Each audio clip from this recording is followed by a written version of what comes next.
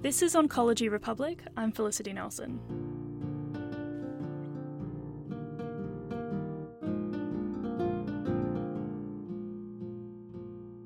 This episode I chat with the CEO and the lead researcher of an AI company based in Brisbane called Max Kelsen. This company is looking to crack some of the most difficult problems in oncology using artificial intelligence. The first problem they're looking to solve centres around trying to locate the origin of cancer in patients where the primary cause is unknown. The other tricky problem is predicting which patients will respond to immunotherapy. But if oncologists are ever going to trust AI to assist with diagnoses, they need algorithms that can process uncertainty in the same way that a doctor does.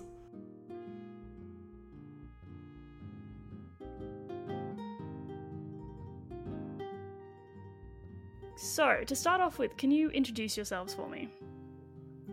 Sure thing. I'm Nick Thurkelson-Terry. I'm the CEO and co-founder of Max Kelsen.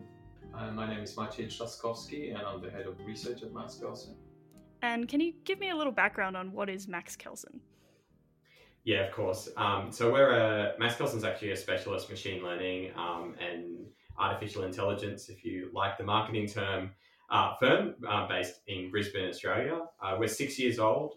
We work across both a commercial realm and a research realm. Obviously, Matrix here today is our head of research, but we have a very strong commercial business that works in a range of areas. Most of our business is in healthcare and working at the intersection of technology and the delivery of healthcare. We also work with other industry sectors, including travel, resources, oil and gas, public sector, and so on. We're a team of about 50 at this stage.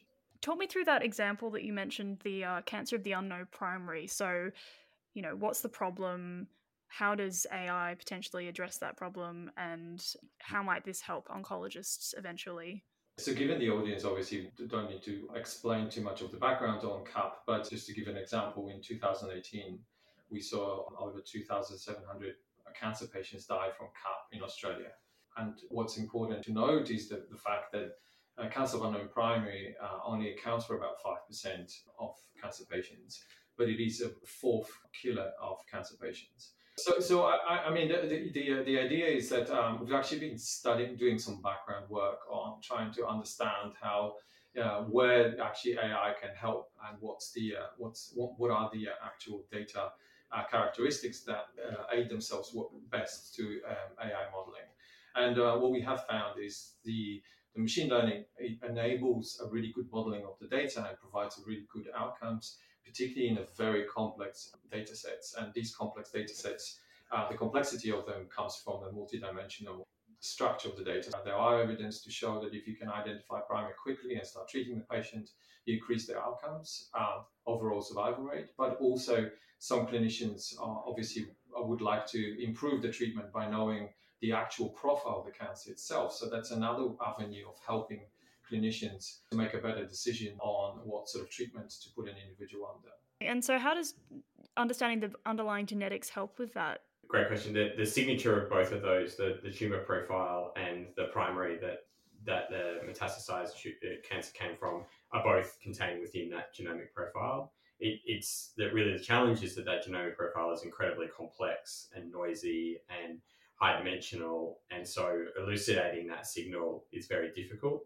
and traditionally has sort of been prohibitive in many applications. And what we've shown is that by using these sort of deep learning techniques, we can not just elucidate the signal, but we can discriminate on that signal very efficiently with very, very high accuracy. How does that help the oncologist treat the patient?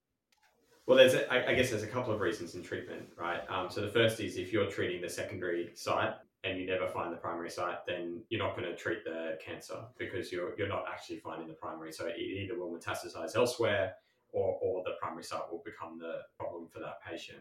That's probably problem number one. Problem number two, which is more practical but less biological, is that the Medicare benefit schedule in Australia and the pharmaceutical benefit schedule are generally discriminate on treatment options by primary site. And so if you don't have a primary site, you have access to very restricted treatments through the MBS and the PBS because you don't qualify for many of the treatments available because you don't know the primary site. So there's both this, obviously just in a treatment sense that you want to be treating the primary and the secondary side of the cancer, so that you're treating the root cause, but also in a sort of practical payer sense, that if you don't have a primary site, you don't have access to many of the latest pharmaceuticals or other treatment options that patient may have if you have that primary site. And your approach of sort of delving into the genetics of it to try and problem solve and puzzle it out, is that sort of very far away from getting into clinical practice, or are you feeling like you're sort of making steps towards it becoming a practical approach? Yeah, so we're hoping to see this in the clinic relatively soon. We're now, particularly with our CUP work, which is more advanced than our work in IOP, we are starting to look at the pathway of translation. We've always based our research on the point of view that if it doesn't treat patients, it wasn't successful. And so we've always had that applied and practical view. If you take a biopsy of, say, a brain tumor, and you're trying to figure out, was it melanoma that started this, or was it breast cancer that started this? Yeah. Let's assuming that that's something that actually happens. Then how does the genetic code tell you that, where the cancer came from? Why would it be different because it came from different places in the body? The great power of the AI was the fact that it could see the landscape of all of the tissues at the same time. And what we've actually pointed out in our publication was that traditional tools are limited to sort of a differential expression between just a pairwise some comparison of the tissues. So they never get to see the full landscape of all of the tissues. Whereas our models learn about the full landscape, so they can see everything. And therefore they are capable of picking up with not too many features by looking at the expression profile. Where could have that particular cell come from? So if you have a cancer that originated in esophagus and it's metastasized, let's say, to lung, and we biopsy out from the lung, of course, cancers undergo mutational changes, and obviously the profile overall changes. But there are still signatures that can be seen, and we've seen that with the work that we've done with metastatic cancers. There's still some residual signal that remains that's from the original tissue that can be differentiated from the tissue of recession. And how does it get affected as say a cancer moves through different tissue types as it spreads through the body? Can you pick up that signal? The cancer moved here and then it moved here and then it moved here, or is it just the primary source that you're interested in?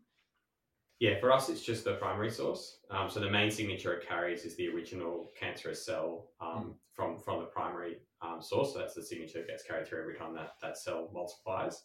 And the primary source is really what we're interested in. So there are many complications, and of course, these data sets and these profiles do change quite profoundly. And this emphasized the need for safe approach to the profiling, because these changes are profound and big, and it's easy to misdiagnose. If we don't know, numerically, models don't care. They'll just give you an answer. That's what they do. They will just look at something and they'll give you an answer. But if you have a good control, numerical control over what you do, you can approach the answer or find the answer as safely as you possibly can.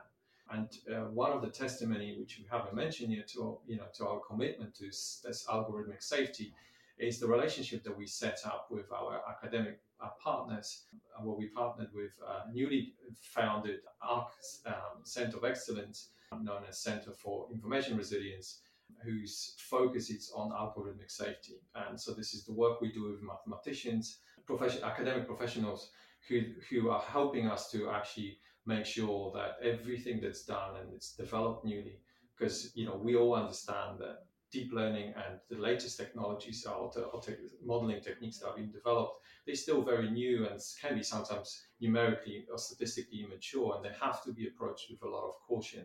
So having professionals who are very strong on numerical controls and understanding mathematics and statistics is incredibly important. And this is why we put a lot of effort into making sure that what we do is as safe as it can be. Yeah, I think just to zoom out from that, your example's really, it's a great one, because it is this problem that at some point that primary site signal is no longer detectable, or at least no longer detectable by our current models. And the challenge that you'll find with many people working in the space and a whole lot of precision medicine that's based on these sort of technologies is that the machine will still give you an answer. And this is what we mean by uncertainty, is we need the machine to be able to say, the answer is I don't know, because that is a reasonable answer. But most deep learning, particularly, is sort of deterministic in nature insofar as it doesn't have an I don't know column. It only has the 33 cancer type columns that you've given it. And so what we wanted to make sure was that when we develop something in this space, particularly a diagnostic tool that gets used in the clinic, is that if there is a circumstance where the machine doesn't know, which we think is probably 3 to 5% of cancer run on primary patients, the answer is legitimately I don't know, and then obviously that's a discussion between the clinician and the patient is the next course. But what is better, it's better to give that than to give the incorrect answer, and that lead down a path of the incorrect treatment for that patient. So this is, I think we can skim over this and it sounds like a trivial point, but for us it's one of these really cornerstone pieces that we need to get right before we can see these technologies actually used every day in the clinic. In the critical path of providing care to patients, it is making sure that we are very clear on these levels of uncertainty. That's such a cool concept, because that makes AI tests much more similar to all the other tests you get in medicine, where it's possible to get a answer. Yeah, absolutely, right. And I think computer scientists, they kind of hate this this uncertainty thing, right? Computer scientists like an answer or not an answer, and what they don't realize is, in particular when they start operating in healthcare and medicine, is that healthcare and medicine thrives on uncertainty. It is an uncertain field, and uncertainty is everywhere, and you're always just trying to path the best way forward that you can based on the information you have, but nothing is that certain, right? And so having an as the answer is actually not just legitimate but desirable in the provision of healthcare, which sometimes flips computer scientists out a little. And mathematicians absolutely love uncertainty, so that's why they're so great to work with, because it's all about uncertainty for them. So the other thing you are working on is immunotherapy and how to predict whether some immunotherapies will work for certain patients. Do you want to tell me a little bit about that? Yeah, of course. So this is really our flagship project that we're working on with Queensland Institute of Medical Research and Genomica, who are a whole genome sequencing company from there, and in the assistance of a Cooperative Research Centres Projects grant. That's a mouthful. We've really looked to answer this question, which is around, so immunotherapies, we all know, offer pretty amazing results for certain patients, but they have quite low response rates relative, particularly to their cost. And so we see response rates of different immunotherapies anywhere from sort of the high 40% down to the mid-teens. And obviously, this is not good because we have very poor biomarkers beyond TMB at this stage. There's a couple of new biomarkers coming to market which slightly improve the response rates, but we still have very low response rates for these drugs. And that means a couple of things. It means, firstly, that patients that could have got a different treatment didn't and were given a drug that didn't work for them. Secondly, it means that the drugs are not being introduced necessarily earlier in the treatment cycle, although chemotherapy and immunotherapy being treated at once is happening more often, but in combinatorial treatments that help bring the treatment forward. But it does limit their adoption early in the treatment phase where they might be more effective. And then finally, obviously, we see a fairly high impost on the PBS. I think the top 5 line items now on the PBS are all immunotherapies.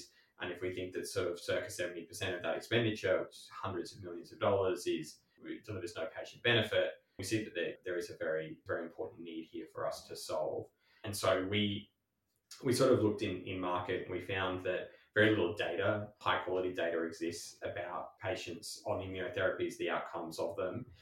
And so we set about, with a clinician here in Queensland, Dave Fielding, we set about setting up a study where we would track the progress of 400 lung cancer patients. We'd sequence them, we'd do whole genome sequencing, and then we would track their progress as they were treated with immunotherapies and whether they responded or not. And we still think that that's the biggest study of its kind to be undertaken worldwide, where circa sort of halfway through patient enrollment and sequencing and monitoring. So we're starting to build this really incredible data set that we're then applying these deep learning techniques, the same techniques that we use in the CUP project, to this new data set, which will allow us to discriminate or hopefully at least at much higher accuracy than we currently do using measures like TMB as to whether a patient is going to respond to an immunotherapy, a particular immunotherapy or not. This obviously is, in the broad spectrum of cancers that we're applying immunotherapies to, and the number of immunotherapies now on the market. Our little study around a couple of immunotherapies in just lung cancer only covers a small proportion of that market. But what we're really seeking to do is to prove out the technology is capable of doing that so that we can collect much more data across a much broader set of tumor types and much broader set of pharmaceuticals.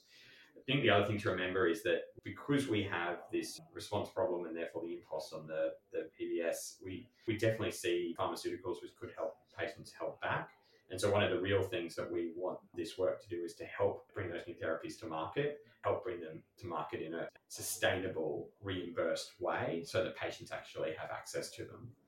How do you fund all of this work? It sounds very exhaustively, expensive.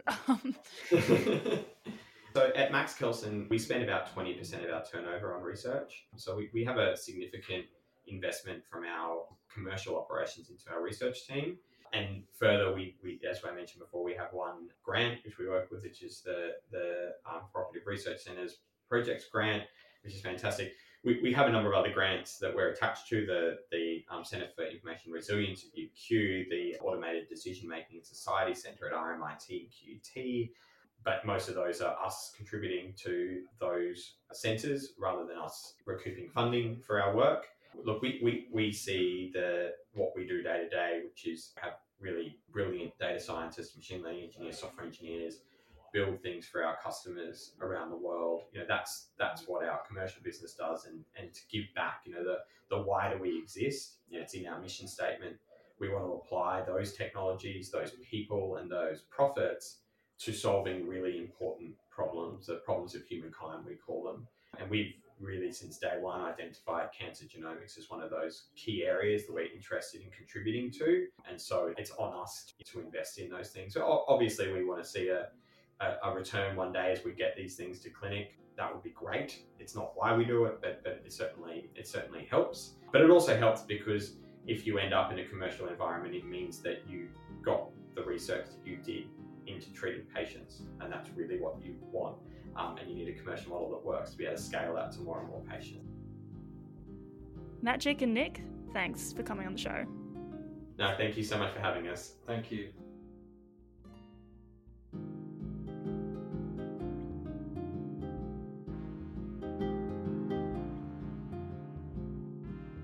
You've been listening to the Oncology Republic podcast. You can subscribe on iTunes or Spotify or read more on our website, oncologyrepublic.com.au.